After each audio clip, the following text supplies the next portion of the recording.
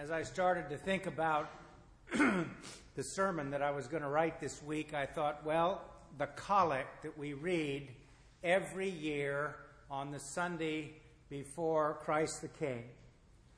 Blessed Lord, who caused all holy scriptures to be written for our learning, grant us so to hear them, read, mark, learn, and inwardly digest them, that we may embrace and ever hold fast the blessed hope of everlasting life, which you have given us in our Savior Jesus Christ, ...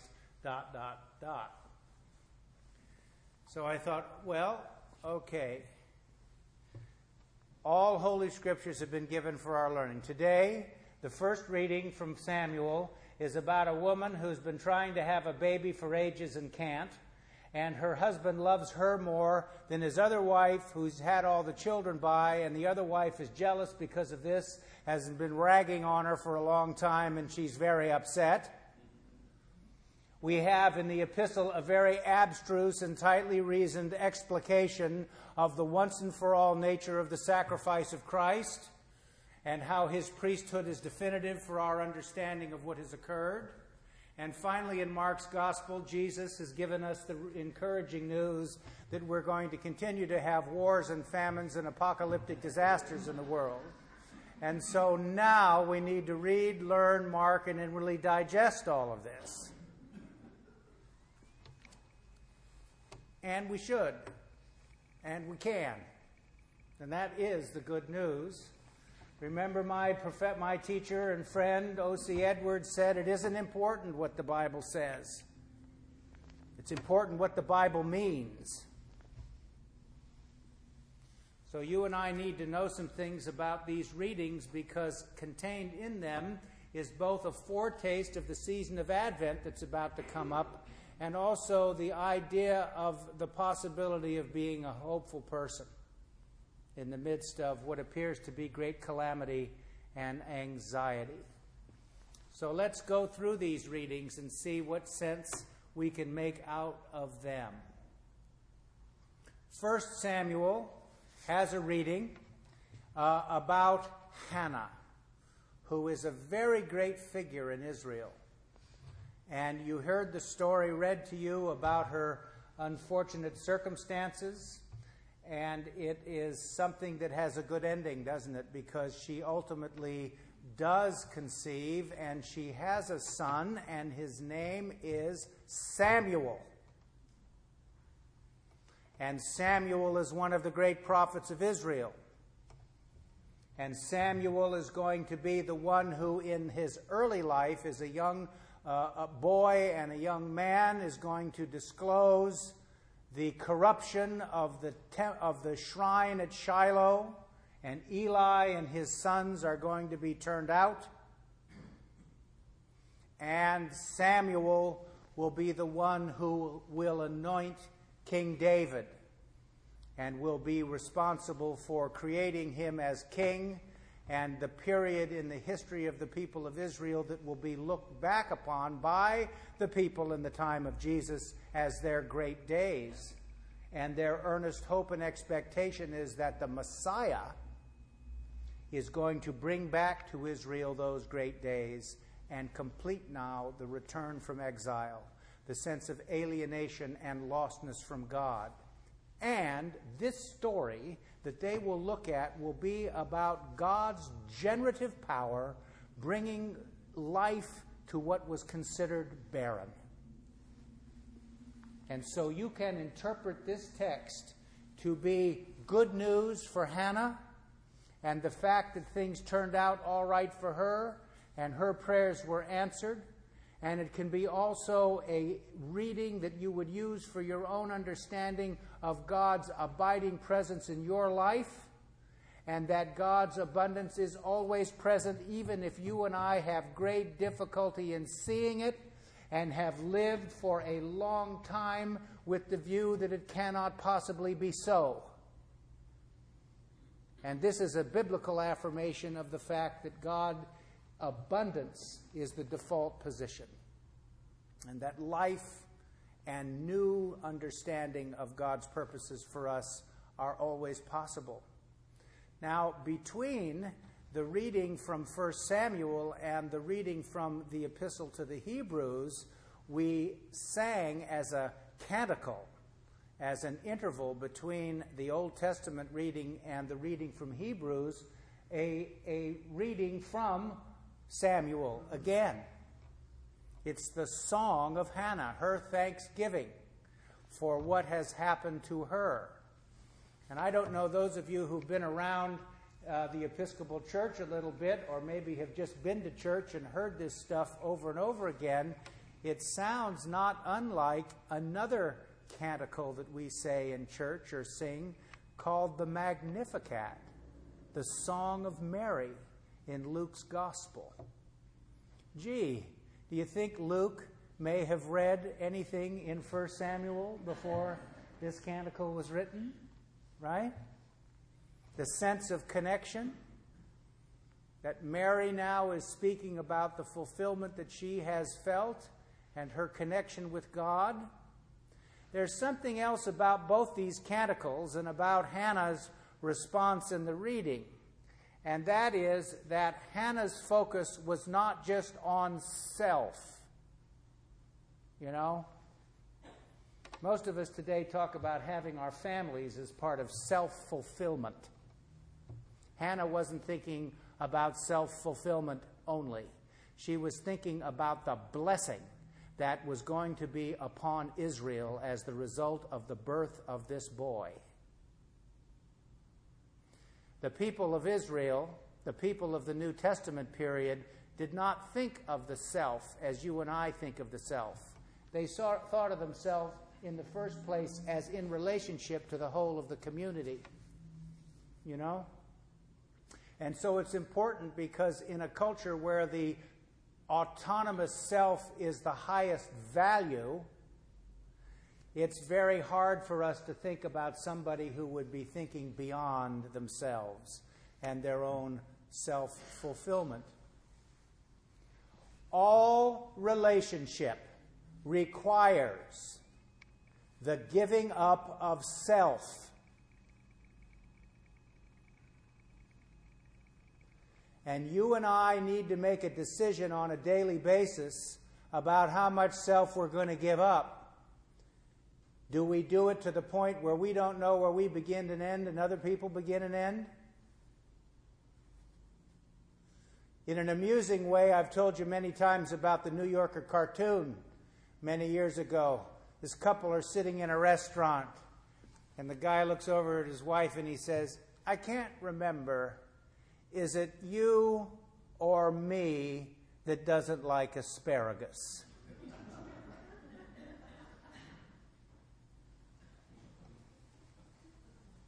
Is that where we ought to be headed? Or do we understand somehow our sense of self to be the right and healthy kind, but also to understand that in order to be effective human beings, we need to know how to give of self when it's called for.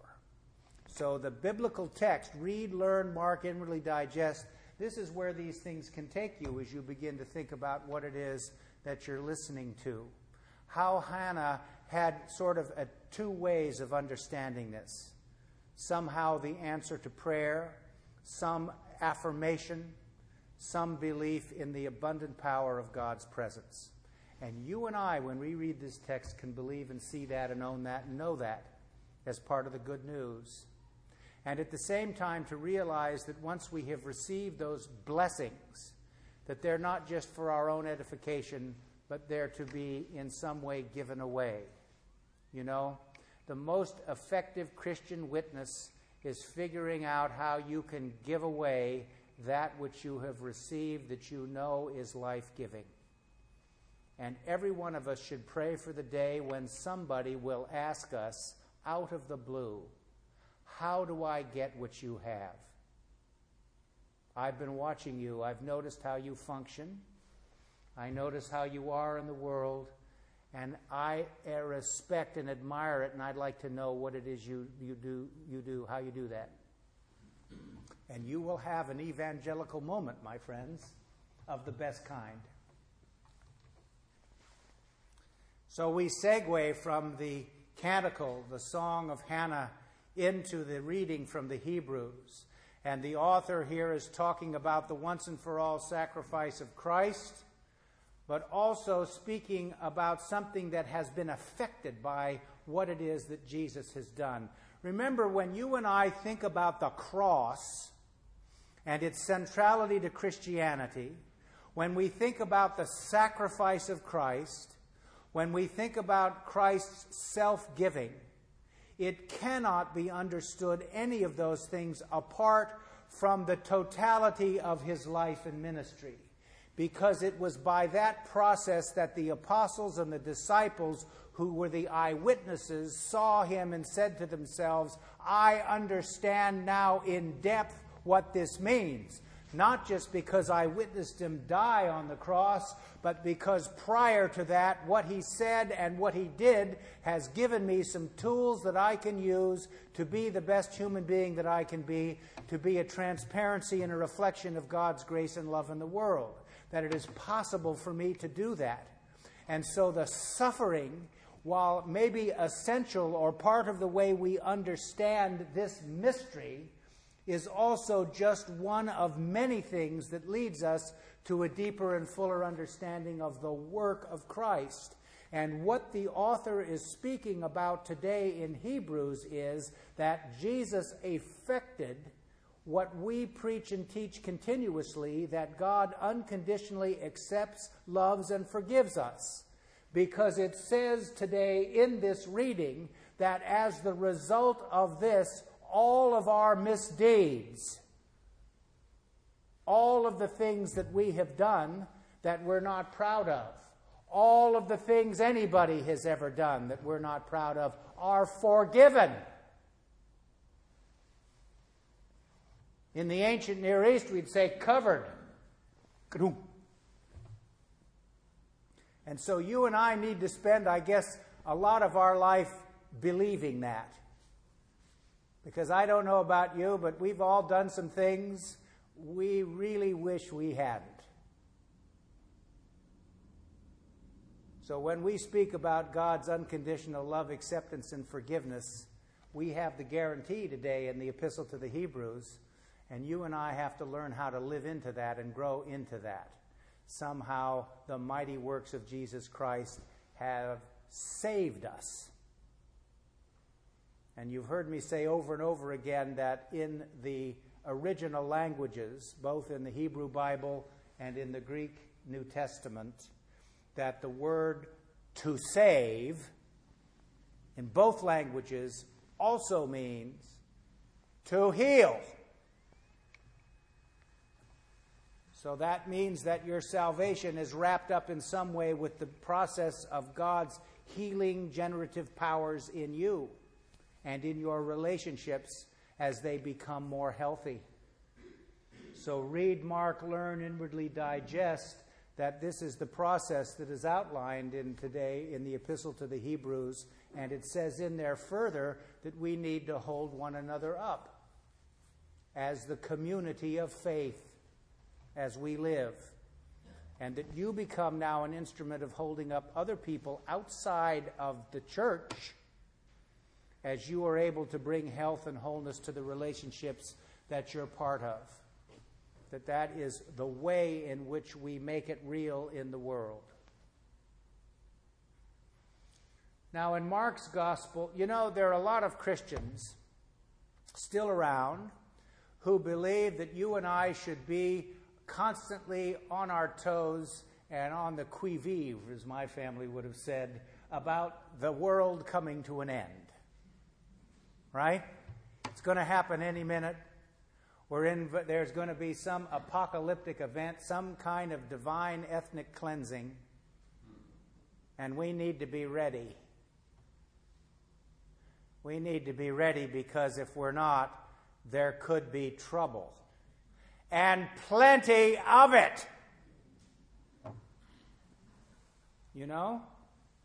Usually, by the way, the people who are strong on this use as great support the Revelation, the book of Revelation, the last book in the New Testament, right? Let me say this to you again. I do from time to time. The people who wrote the book of Revelation, the community that heard it read to them or read it for the first time, and those communities which read this work around the community out of which it emerged, understood and knew all about what it meant. It was no mystery. They knew what all the symbols meant. They knew what all the names meant. They knew what it was referring to. It was not some mystery that was going to be revealed by Hal Lindsey in the late, great planet Earth. Please.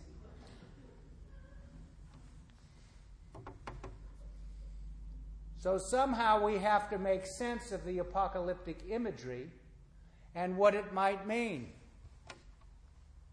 So here's some things about this reading from Mark's Gospel. And you can read and understand this in more than in one way.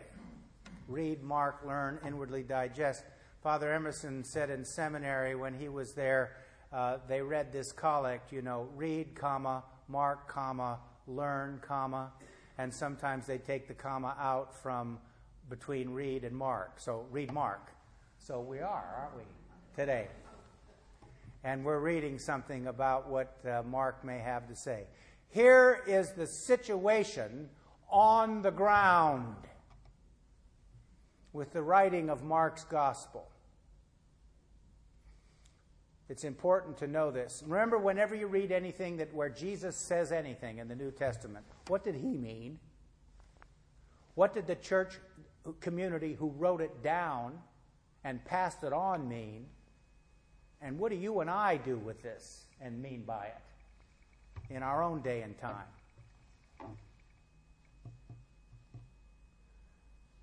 So today we have a couple of things to say. First of all, Mark is the earliest of the Gospels in the New Testament. And so that means it was written probably about 75 A.D.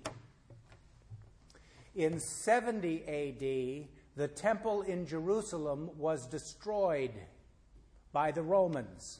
They came into Jerusalem and burned it down. This beautiful temple, destroyed, reduced to rubble. So you can imagine that somebody in the time of the writing of Mark's Gospel, who was in Jerusalem, would have said, gee, these are pretty big stones. They were all rubble. So when Mark's Gospel was written, they knew what had come to pass, and maybe they felt the world had come to an end. So these words of Jesus, if they were uttered before the destruction of the temple, as a prediction, would now have been understood in a new way by the community that wrote Mark's Gospel and those eyewitnesses who had heard those words uttered now 40 years before. It would be vested with a great and far deeper meaning. There will be wars, rumors of wars, famines, earthquakes, all of which had been experienced by the community out of which Mark's Gospel emerged. What this Gospel is about for us today, the reader now, is how do you and I cope with change, disaster, catastrophe? What sense do we make? How do we learn to be less anxious in the midst of the adversity that we face? Because it continues. Now, some people have had difficulty with this, and so did some of the people in Mark's time, because they said, you know what? Jesus said he was going to come again. 40 years out, he's not here. So what sense are we going to make of this? Does this mean that maybe our thinking about some kind of an apocalyptic moment from outside is not the way we understand this, but God's redemptive work within human history? Does this mean that when we understand the resurrection, does this mean when we understand all of the good things about God's presence in the world, that it happens within human history, and more to the point that you and I have a role to play in every age? And that as we have a deeper and fuller understanding of God's purposes, we put this kind of apocalypticism in perspective. And it's not that we're waiting to be swept up into some cloud cuckoo land to understand what it is. We're going to understand what it is now as we live. For some reason at the sermon discussion today, we got into a conversation about heaven and hell, you know. And somebody quoted the great Swiss theologian of the last century, Karl Barth, who said, "I believe there is a hell, but I just don't know whether there's anybody in it." Which is sort of my sentiments, to be absolutely honest.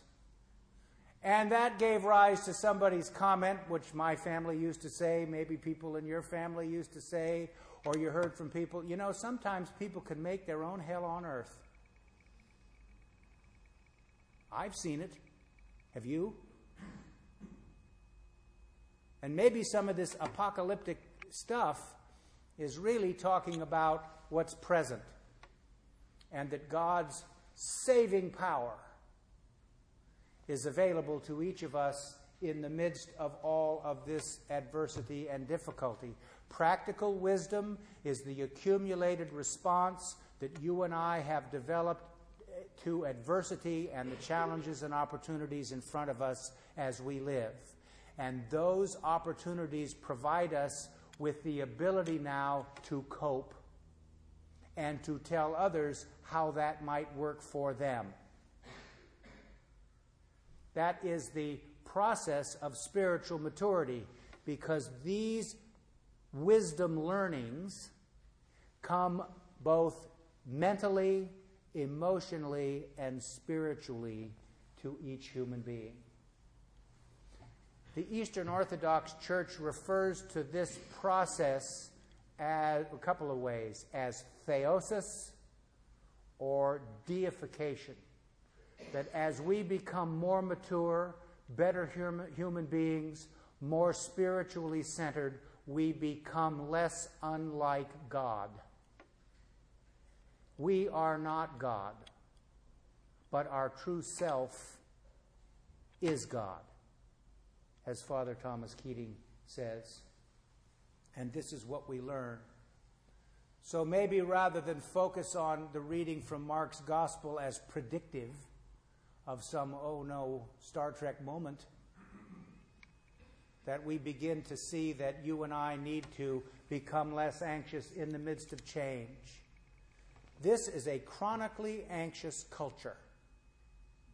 I don't know the complete reason for this, and I'm sure you don't either, but I suspect some of it has to do with the rapidity of change. And it is very hard to cope. As much as we teach ourselves that we need to be strong, we need to be able to do this, change is tough. And sometimes the other thing that we don't do when we think about change is that change produces loss. And some of the things that the change has produced that we don't have anymore, that we have lost, are real losses. Some things about our common life together and how we understand it and what we do in relationship to one another, it is a real loss. And it is right to be sad about it and maybe figure out how some species of it can return in a more healthful and life-giving way. But there are a lot of things that have gone and been replaced by who knows what, not an improvement. I say this on a daily basis, struggling not to become a curmudgeon, right? One of the losses, I think, is a certain species of cultural literacy, which we no longer have in common or share in common with one another. And that is a tragedy in my view. I don't know how to get it back. The horse is out of the barn, but it's there, isn't it? So Jesus is preparing us for this and saying to the community that he taught, this is going to happen now as you follow me. There's going to be change and anxiety. And to Mark's community, they said, you know what? Most of us who followed him originally, and the eyewitnesses that we all knew, we may be related to, they were Jews. And now I go to my church and I see that 80% of it's Gentile. What kind of sense am I going to make of that? Should these people be in? They have customs and ways of being and speaking and acting that are not the same as me. And I was originally taught we're not supposed to have anything to do with that. And now I have to struggle with the reality that not only do I think I need to, I've actually heard some wisdom from these people. And what sense am I to make out of that? So the assurance, of course, is that if we agree to move with the Savior on the way, we will gain the tools and the abilities to understand more deeply and more fully God's purposes for us. So this week, give thanks with Hannah for God's abundant generative power in every aspect of our life. Give thanks with the writer of the Epistle to the Hebrews that the community of faith is there to hold each of us up, that Jesus Christ unconditionally accepts, loves, and forgives us. That is the promise of the gospel. And that God's power is with us as we move through change and anxiety to help us with the processes that we need to be helped with to become more effective and to make a difference in the world. Amen.